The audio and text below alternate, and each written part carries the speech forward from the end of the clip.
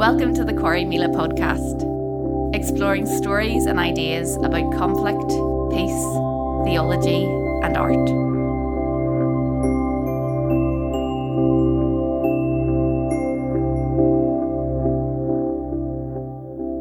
My name is Rodrigo Tuma, and you're listening to the Corey Mila podcast. With me today is Duncan Morrow. Duncan is a professor in politics and director of community engagement at Ulster University, and his academic interests include conflict and ethics and religion. He was chief executive of the Northern Ireland Community Relations Council, and he chaired the Scottish Government's advisory group on tackling sectarianism, and he's a long-term Corey Mila member. Duncan, you're very welcome to the Corey Mila podcast. Thanks, Patrick. Nice to be here. Duncan, today in conversation with you, we're going to be looking really at some philosophies and ideas behind, the imagination of sectarianism and conflict in human relationship. But I'm going to make sure that we stay grounded in stories. And I'd like to start with one. Was there any part of your childhood that you feel prepared you for some of the work you do now, or any experience in childhood? Well, at some level, all of it. Of course, like anybody else. I grew up through Corey Mila. I wouldn't say in Corey Mila, but through it. My parents were extremely involved in it. But also being in the family I was in, we were always slightly strange. We moved a lot, so we were always different in different places and differently different in different places, funny enough. Irish in Scotland, Scotland in the south of Ireland, Southern Irish when we came north again. And so there was this kind of distinctiveness also. Being from the background I came from, I suppose clerical families are already distinguished at some level or other in communities, because there's something about being a cleric, even particularly in those days, which marked people out. Your father was a minister, Presbyterian? Yeah, my father was a Presbyterian minister, and he moved. His job moved him around, and he had moved within his own profession to being in a slightly unusual position, in that he was not a member of a congregation. After a while, he was part of chaplaincy in Queen's and then part of Corey Mila. So yeah, we were in odd spaces and we were moving spaces. And at the same time, I suppose the continuous thread was between family and the issue of Corey Mila, I suppose. And so that did prepare me then, I think, a lot for the job that I've done since then. Oh, interesting. And your mother's Scottish? Yes, my mother's Scottish. And I certainly think she had a sense of being different. I mean, she died when I was 40, so I never fully had these conversations with her, but I think she probably felt that for her, Ireland was a bit of an escape from a fairly restrictive background. And so I think she had a sense of being, if not on her own, at least being very much different and distinctive, and then distinctive again in Ireland. My father came from a very large, extended family, and she was very much a different kind of a person at that stage. She'd had a university degree at a time when women didn't, but also a lot of people didn't really. And I think all of those things added up to her sense of distinctiveness. I'd love to start off in talking with you. You do political work, political theory through sociology, but so often with you, words like identity and relationship are at the core of your political analysis. And I wonder if we could start off talking about relationship. You wrote once, people still think that relationship work is soft work when it comes to conflict and peace work. Could you say a little bit more about that idea about relationship and why it is that perhaps you're saying it's not the soft work? Yeah, we used to have this little phrase we used all the time, saying that the distinction people draw is between hard and soft. I once went to a meeting where a senior civil servant in Northern Ireland was asked about community relations, and he said, "Oh yes, that's the cucumber sandwiches of policy." And if you're called cucumber sandwiches and if you're called soft, then to be honest with you, you're on the slope of the way out. This is not important. It's the kind of outwork. And I remember thinking at the time, they distinguish, politicians and political people make distinction between what they can measure and which they can hold on to, or which is objects and deliverables and numbers. And they call that hard. And then all the other things which they can't control, such as how people react with each other, how people use those things, how people are in the middle of those things they're delivering, are soft. And I remember thinking, no, it's not hard and soft. It's hard and harder. And they're harder, not in the sense of being, robust or non-movable. They are harder in the sense that you don't control them. You have to work within them. They're constantly moving around you. And in my sense, always was that that's actually where change happens in people's relationships. And that's what changes people, is the relationships they're in. And do you think, your academic work is in sociology and you lecture in politics and maybe political theory, do you think you have a lot of companionship in having that emphasis on relationships as an academic as well? Or do you think it's the kind of activist side of you that really brings in the interest in relationships, or maybe all of them? Well, I think there's two sides to that. I think, good sociology is interested in social relationships.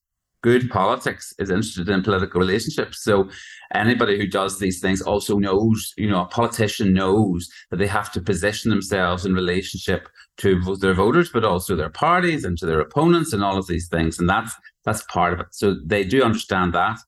I think the way in which I believe that human relationship actually transcends politics and sociology comes from my experience in Northern Ireland, but also increasingly from my theoretical understanding that politics isn't the end all. Politics is a way of describing power relationships. But we either have a horizon which says there are other relationships, or there is at least other relationships outside of power in which people have a sense of their own being and their own importance and their own value, which doesn't simply come from your place in politics or sociology. That then defines, I think, the way I think. And I think that did definitely come both from my experience in Corrymeela in Northern Ireland, but also probably it's a faith statement as well at some point, is that there is another reality against which even politics has to be measured. And we're going to talk about faith and theology in a bit. So, you're talking about relationships, and that politics is a way of describing relationships and looking at relationships and power. How would you bring us into the way it is that you weigh the concept of identity when it comes to your work? Well, I think one of the interesting things about the word identity in English is that it clearly has the same root as the word identical. And so identity is a way of describing myself in relation to something else. I'm always using externals to describe something about me. And I think that is a very foundational fact, which is that although a lot of our life is, of course, internal and belongs to us, it is also rooted in the things that are happening to us and that the situations that we're in. And so it's not a fixed reality. And so my sense of identity always involves another or others, or it is itself located in something which is outside myself. And have you had experiences of difficulty of that in your life, Duncan? We'll be talking about this as a political analysis in a while, but I'm curious, have there been times when for you, the identicals of your life have been challenged, or you've moved away from them, or somebody, I'm curious as to whether you could locate this in your own life. There's two ways to answer that. One, of course, is that it's never finally fixed. You meet another situation, you meet other realities. So you asked about experiences, I suppose, really big events in your life, like getting married or new friendships or going to new places, or, actually meeting somebody who radically, if not upends, at least alters the way you look at the world. And I think that's almost my expectation now, that I will meet people and I won't know. So my identity is at that level always changing. And then there's another part of it, which is and now because it's so deep in me that really that who you are depends on who you identify with. That my question to myself all the time is, who ultimately am I? Who do I identify with? Who do I find some sense of purpose and continuity and meaning in, or what do I find continuity and meaning in? So that the two sides of that, it's a mobile thing and it's always going, but it's a constant question which you have to go back to. Yeah. I know you have worked on a huge level with questions to do with victims and survivors of sectarian murder and state-sponsored murder too, and you have had enormous engagements. And so questions to do with identity, when identities have been systematically denied and targeted and people have been murdered because of identity. Could you bring us into that? Because it seems to me that identity, when identity has been the subject of particular long-term, generational, cyclical mistreatment and denial, it seems to me that identity then becomes something different than just questions to do with identical. There's another important level to it there too. How do you measure it then? Well, I think that's absolutely true. I think, and I suppose the modern way of describing that is trauma, is that there are these traumas, some of which are personal, some of which are events in whole communities, so that the entire community is marked by that trauma.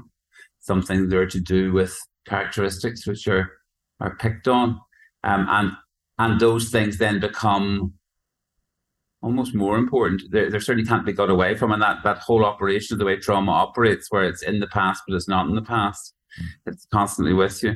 Yeah. And I think sometimes that can be, of course, a source of strength for people and a source of community. And sometimes it's a terrible wound, really. Maybe sometimes it's both. Maybe it's both. It's a source of community in the wound. What it would mean, whether that is still our final identity is in the trauma, I think is a complicated question for people. I certainly don't think you can say to people who've been through terrible events, you have to let that go. I think there is a sense in which, though, you might want to ask, do you want to let that go? Certainly as trauma. Do you want to let that go? Just can that now be? But I think you're right. I mean, we live in a society here where those experiences have shaped people's sense of what the world is like and shaped their identity in it. That is both what they're defending and how they react in circumstances. It's alive. It's a very live thing. Yeah. And actually, the more people try to take it off them, the more they defend it. So that's the other side of it. Mm. So like in talking about relationships and identity, and obviously we particularly are speaking about the British-Irish circumstances that occur in Northern Ireland, rather than thinking this is the lens through which all of the questions of conflict and partition, etc., in the world can be looked at. But in the context of identity and relationships in the north of Ireland, between British identifying and Irish identifying people, Protestant or Catholic, Unionist or Nationalist, Loyalist, Republican, all these terms that can be used really to divine the camps of whether your primary identification is with Britishness or your primary identification of Irishness. Identity and relationship often seem to serve to keep people apart rather than together. How do you work with that within the context of your imagination about what peace can be?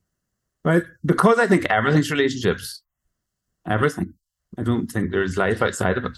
I don't think people. I don't feel in my own life. I could live outside of the, if you like, the ecosystem I live in, which is what makes me unique. And it's a changing one, and it's an organic one. But I don't. I think that the question of relationship is different from the question of what relationship. In other words, relationship with trauma and relationship through trauma and through mutual trauma and through mutual threat, which is very deeply built into this society, often means that actually people's sense of identity is giving a name to what they're not. In other words, that the relationship is actually incredibly present for them. They're not British, they're not Irish, they're not this thing, and the thing that they're not is whatever this threat is, and that threat is grounded in some sense, usually a sense of story. There's nearly always a story behind it, either a story of me or a story of us. And that is, so those stories both tell and retell and reshape and then encompass and the next event and the next trauma, and they kind of give you a lens and a way to look at things, so it becomes like some kind of critical pathway. I suppose to examine that story then, or to look at other points of view, can sometimes feel like a threat, understandably, because sometimes it is. I mean, you mentioned earlier on about the past. A phrase we hear often enough in government statements about what's happening in Northern Ireland is, a divided past and a shared future. Could you talk a little bit about that? Do you think that's possible? And do we have a divided past? I mean, how do you bring yourself into those?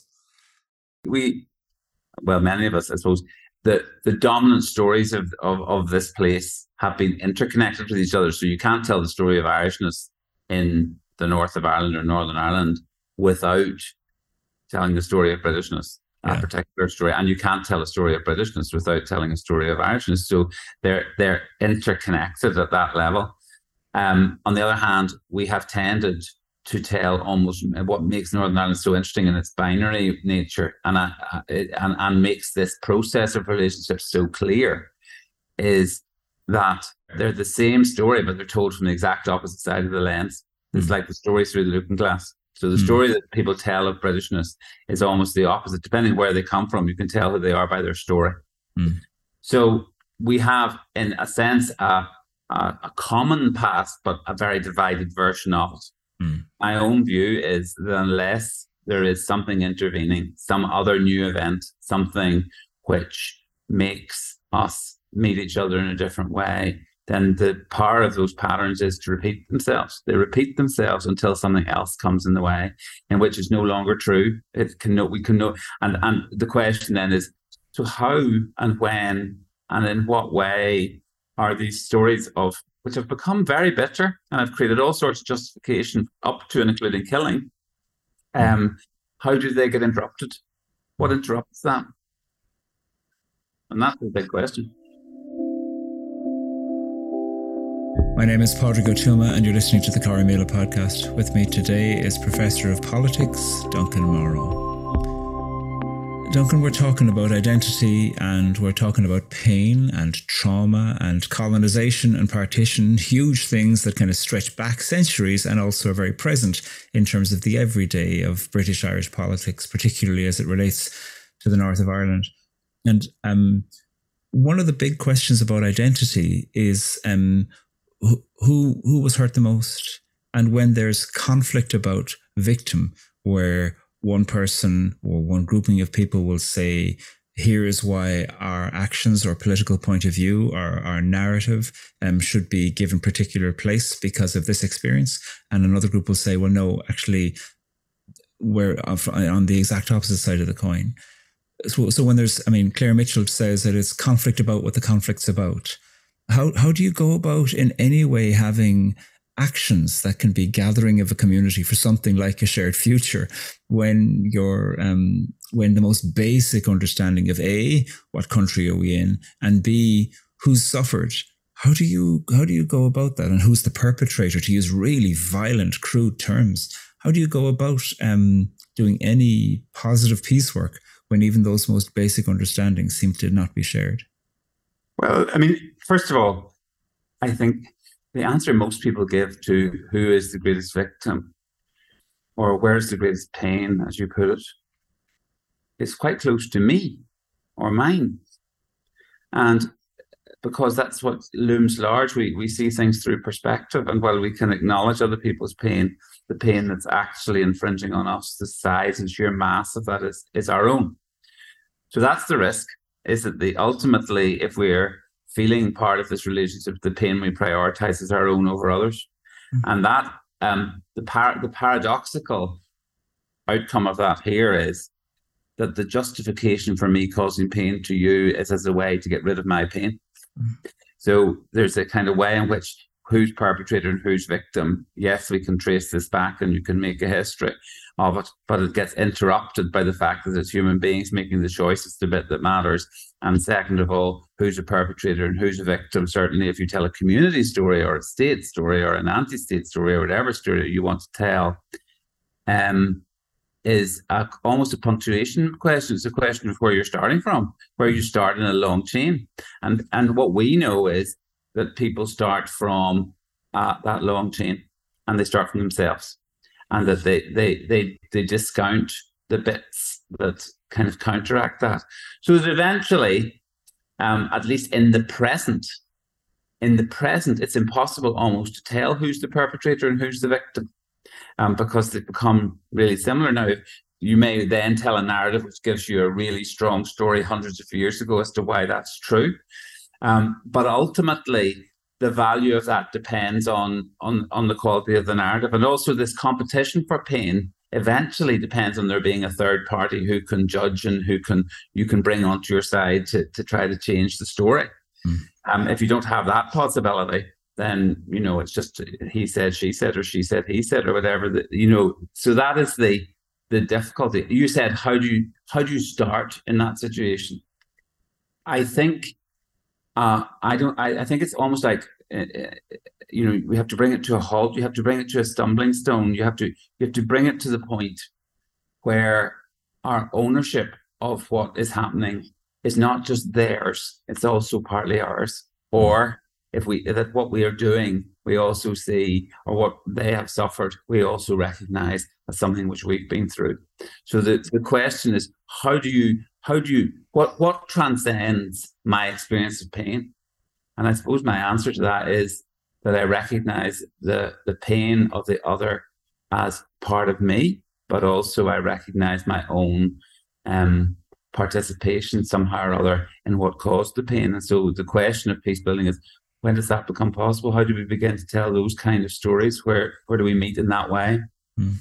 That's radically threatening for people who have experienced the unbearable and are bearing the unbearable to furthermore have to bear the possibility of being generous with imagining the experience of somebody who might be identified with the other side. And again, like, we are speaking particularly about populations in Northern Ireland here and, British Irish identities in the north. So I don't think of this as a lens through which to look at the wide world. But how do you bear in having an imagination of reconciliation that asks people who have borne the unbearable to be generous in their imagination of the other? Something you can't. There's no law. It's a choice. You have to choose. It would be the end of the day is it's keeping the possibility alive of another possibility, a contrasting experience that comes across people. It's certainly not a you must, you have to a law situation. It's the possibility. And without that possibility, you're locked, I have to say. I think that's the truth. Is without that possibility. The really problematic issue for the globe is that in the nuclear age, there is no way to force that context. There is no way. We're living in the period now where, at a global level and a global political level, and we see it in the Ukraine, I suppose, is that if it tips one way, all of these conversations will become rather academic because it doesn't matter who puts the nuclear bomb off. And so we've reached the technological point at a global level, which is quite similar to Northern Ireland, which is that the rightness of the cause doesn't guarantee that we will find our way out of this. And so it is, I totally agree with you that this is a massive challenge to us as human beings. How do we, and it's not just how do I stop hating you, it's how do we reestablish a relationship in which, first of all, I don't have to fear you and threaten you, and so I can let you in a bit. But on the other side, how can we establish a relationship in which what I have done or what's been done in my name can be acknowledged without me feeling I have to defend myself, but can actually be acknowledged? I wonder if this would be a good time to ask you if it's possible to give us a couple of tentative steps into some of the thinking about how René Girard has helped you thinking about relationships. I know René Girard, French theorist, he died only a few years ago, nearing 100, had been based in the United States for a long time. He's kind of a polymath of theology and sociology and literature, extraordinary thinker, controversial thinker too. I wonder if you could introduce us to two concepts: one, mimetic thinking, and two, scapegoating. And you might want to mess that around, Duncan, but certainly those are the two areas that I'm interested in. Yeah, no. I think that there are two where I think you have which are absolutely critical to Girard's thought. Well, mimetic thinking, part of the language is the academic mimetic language. However, it points to facts that Girard at least postulates. One of which is that we are, as human beings, relating to each other at every level well before we think about them. The thought is the kind of raising to the surface of what is happening to us anyway, and that we are mimetic beings. It's almost like magnetism. And mimetic means that at some level we are shaped in our interrelationships. It comes from mimicry too, doesn't it? It's mimetic and mimicry, same word. Yeah, it's the same word. It's mimicry.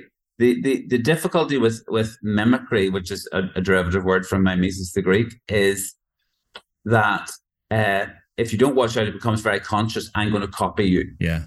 But what Girard is actually saying is we are being shaped in our being by our mimetic relationship, by our interrelationship with each other, even way before we start. And that if we want to understand what's going on in our own lives, we have to reinterpret that by trying to work out what are the relationships in which that was formed. Yeah. And could you locate that in some kind of story? Maybe there's an anecdote, or maybe there's something that you've seen that you feel comfortable sharing. I'm curious if you could locate mimesis and mimetic behavior in something that people go, oh, I get what you're saying. Well, I mean, I suppose actually the whole basis of child rearing is that we teach that children learn both positively and negatively, by the way. It's not just I teach you constantly, but they pick up the way the world is. We pick it up from our parents, but also from our siblings, and also from the things that happen to us. And so we are given models, I suppose, by society sometimes, whether those are parents, whether those are saints, whether those are teachers, whether those are people who you are identifying with even as fans, and we copy their behavior. So fashion moves around like that. And so this mimetic behavior is that it's not independent. We learn what to desire from our models, and we learn what's important from our models. And so it's really important, I suppose, who our models are. But that mimetic nature of who we are is at one level just a way of stating facts. We live in our relationships. We learn who we are in our relationships, and those relationships are happening to us way before we understand it. So we pick up language, not mainly by understanding the words, but by copying, by imitating, and then we gradually become people who can manipulate that and work that and think about that. And then scapegoating. Could you open a few doors for us in terms of Girard's idea of scapegoating? Well, scapegoating is, I suppose, Girard's question was, well, so if we copy each other, and if what I wish, which might be, to become very famous, means that you want to become very famous. And then that, because you want it, I want it more. And so potentially where Girard becomes important in conflict is he says that if this is unconstrained in human beings, we end up in conflict, but not just in conflict which is potentially mortally threatening to the community and to our lives together. So his question was, well, how do communities sort that out? How do you sort that out? And his answer was that they direct it externally, if you like, but at somebody who they decide is the person who's responsible. And that person or that thing or that group is the person who then we all dislike. And that creates unity for us. That creates unity for those of us who are doing the scapegoating. And the scapegoat then is driven out. But funny enough, and I was kind of referring to this earlier where I said, sometimes our identities are not being somebody else. The scapegoat's really, really important because he or she or it or they is the thing which unites all of us against it. So scapegoating is a way for us to deal with conflict. It externalizes responsibility on somebody or some other group, and then allows us to continue as if we don't have any further responsibility, or at least gives us our peace. And that's why it's really important, is that we have built our peace not just on being good people, but on actually pushing out the responsibility on someone or some other group and making them pay. A proper scapegoat, funny enough, is someone who everybody is just so sure they're responsible, we don't even know. So we live with this innocence. And in the Bible, and I know we're going to talk about theology later, but it talks about hypocrisy. And the notion of hypocrisy is that we all assume we're the good people and the bad people really are identified as scapegoats. But in fact, we're all part of the system. We all have our living and our being in some sense or other by having other people having paid a price for our life. Yeah. Coming back to and staying with Girard for a while, Duncan, like, how has the thinking of Girard influenced some really practical ways in which you analyze your participation in sectarianism or peace or conflict or division or reconciliation in Northern Ireland? Well, I mean, for me personally, it's been huge, a whole load of different levels. One of them is, you have to recognize I'm part of this too. And in Girard's thinking, you don't escape mimesis. Mimesis is part of the human conditions. We are mimetic beings. We are relational beings. The question is, so how do we find a different mimetic relationship? How can we if you like, come into relationship with a different kind of peace and find our way out of this scapegoating way? So that's one thing, my own participation. The second one is as a tool of analysis, to be able to kind of understand or at least throw light on how one group reacts against another, how politicians lead people. Some politicians lead people into heightening the mimetic rivalry by deliberately causing trouble, but also how people respond to that and how small things can create huge escalation very, very quickly. And then on a third level, in peace building terms, the question of what would bring change is kind of interesting. There are ways of thinking about that politically where you might find enough of a consensus that everybody agrees this is how we go forward. And I suppose it's always worth looking for that.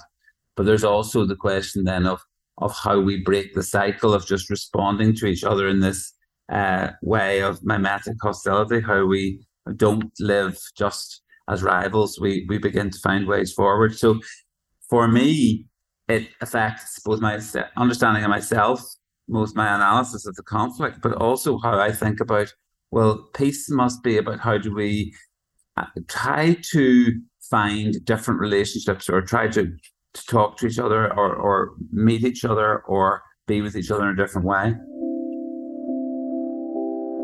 My name is Padraig Ó Tuama and this is the Corrymeela podcast. With me today is Professor Duncan Morrow, Professor of Politics. And Duncan, I'm really interested, like we're talking about relationships and identity and conflict and scapegoating. And I can hear you veering towards the demand, or not the demand, the possibility.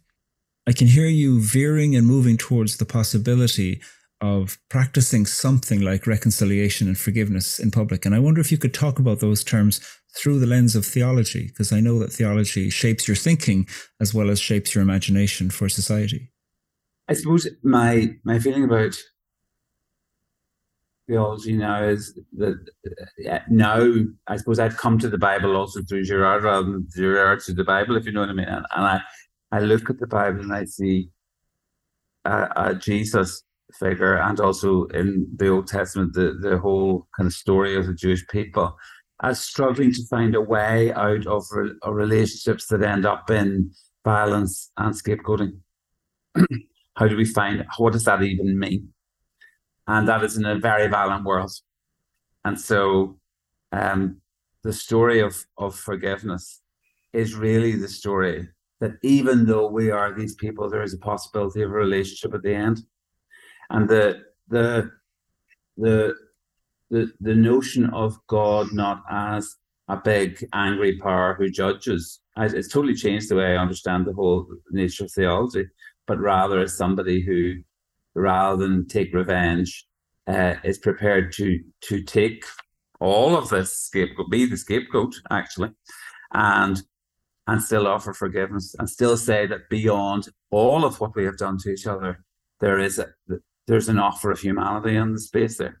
And I actually believe that exhaustion, the exhaustion of violence, that beyond violence, there's still the possibility of love, that people can still be called back to being human again, is unbelievably important. Because if it's not true, if you postulate that it's not true, what do we believe? That it's just a struggle to see who wins? Maybe. And I suppose I now believe, and this isn't about law at all, is that the future of us as human beings is dependent on our receiving forgiveness, because once we receive that, we have our own forgiveness. We have the possibility of seeing other people as other people caught in the same loops that we were, and that forgiveness becomes a possibility. But I personally believe that is an unbelievably new intervention in the world. The possibility that beyond violence there's something more, because we have lived through the history of Ireland, but the history of the world is littered and literally littered with slaughter. And the big question is, and of discrimination and of exclusion and of all of the things that happened to people.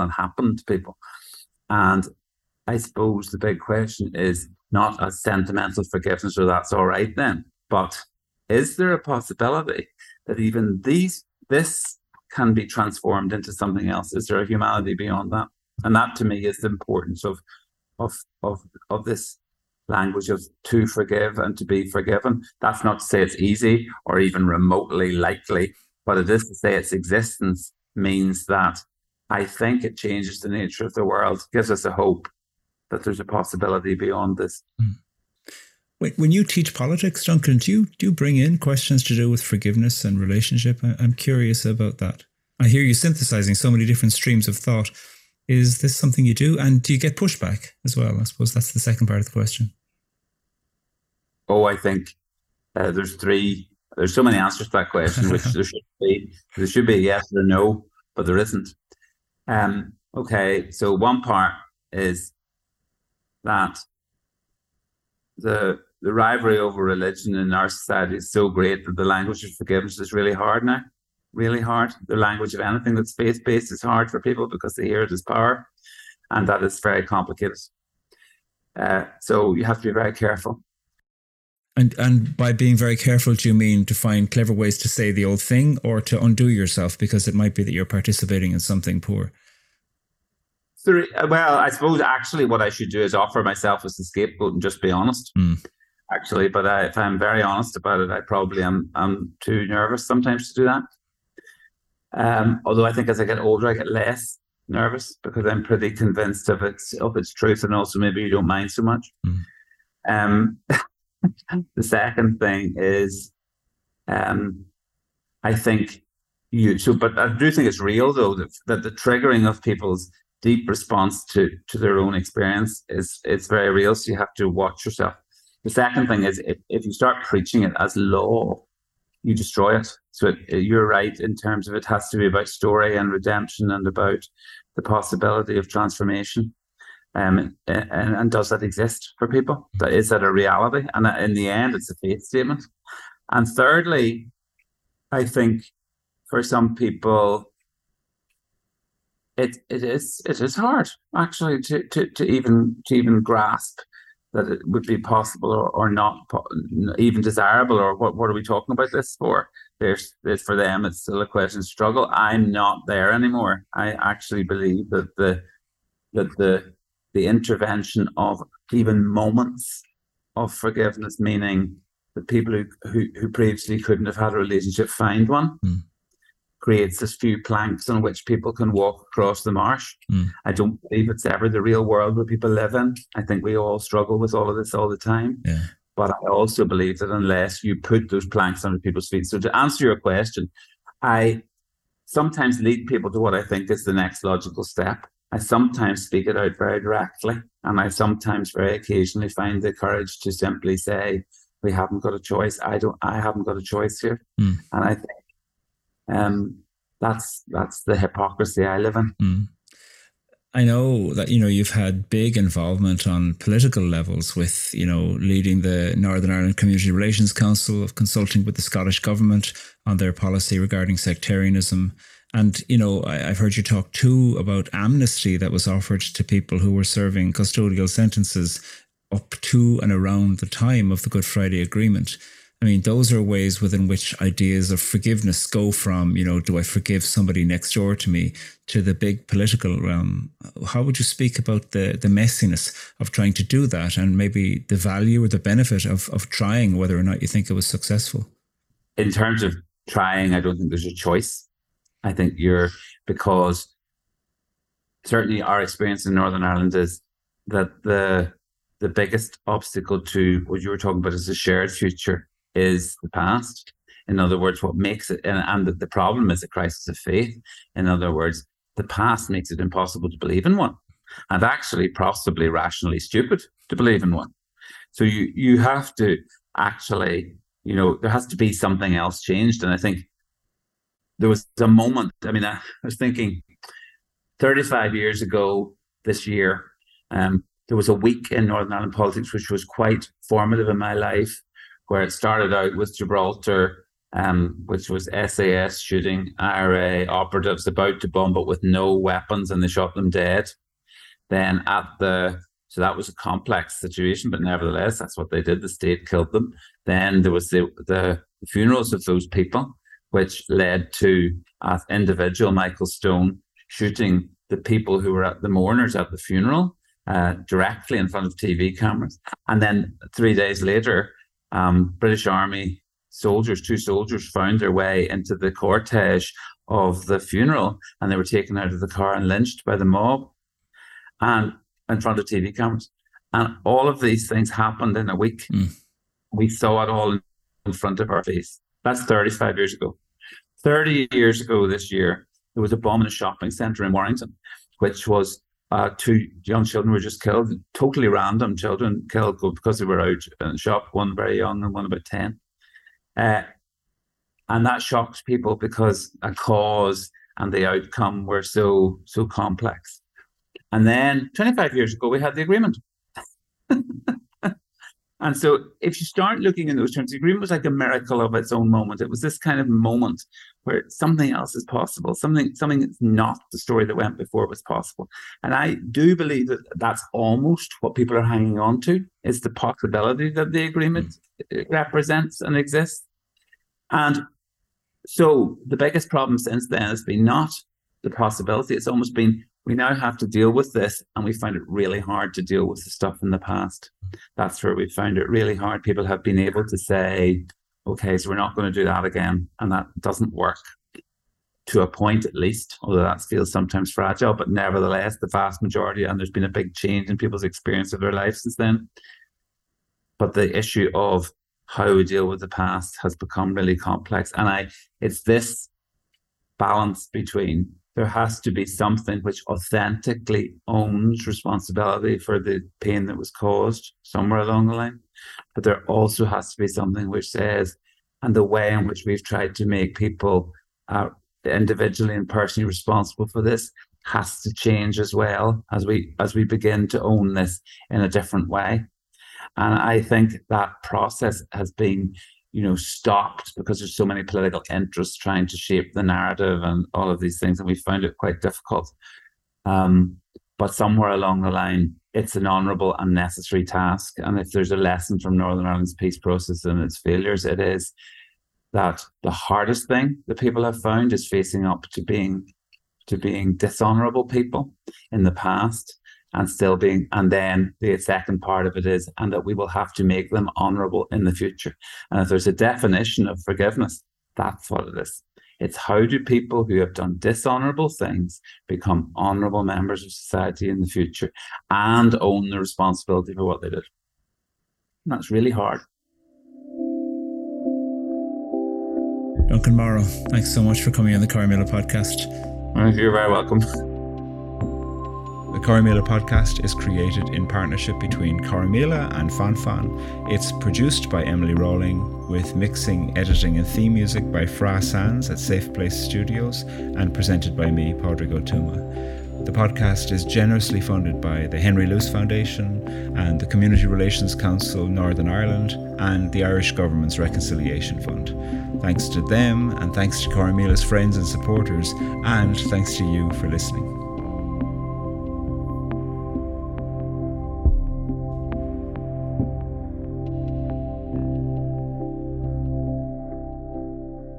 So Duncan, a very short story question for you. What's something important that you've changed your mind about?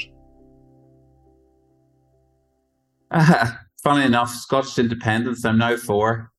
The other thing, actually, massive, is the nature of God. Scottish independence and the nature of God. I was thinking, the nature of God, I used to think of it as a big thing, and now I think of it as the opposite of that. So... I'm going to just go on to the next short story question before I fall down the rabbit hole of Scottish independence and the nature of God. Duncan, are there books or poems or works of art that you've turned to over and over again in your life? Oh yeah, lots. What's some of the important ones? Well, obviously, if you're in Ireland, Seamus Heaney follows you, and the Cure of Troy follows you. And in a sense, I only read it. It was a cliche first. And then I read it and I thought, gosh, he really gets it. He really gets the problem of this. Friends, Padraig here with a quick message just as we end this first part of season 2 of the Corrymeela podcast. It's been fantastic to be with you and to hear back from you. We'll be back with another 6 episodes in the autumn, and in the meantime you can catch up with all the episodes wherever you get your podcasts, and you can access full transcripts and discussion questions to go along with the episodes if you want to listen with groups of friends or groups of people from your church or community or organisation. We look forward to being back with you soon, and thanks very much for being with us along the way.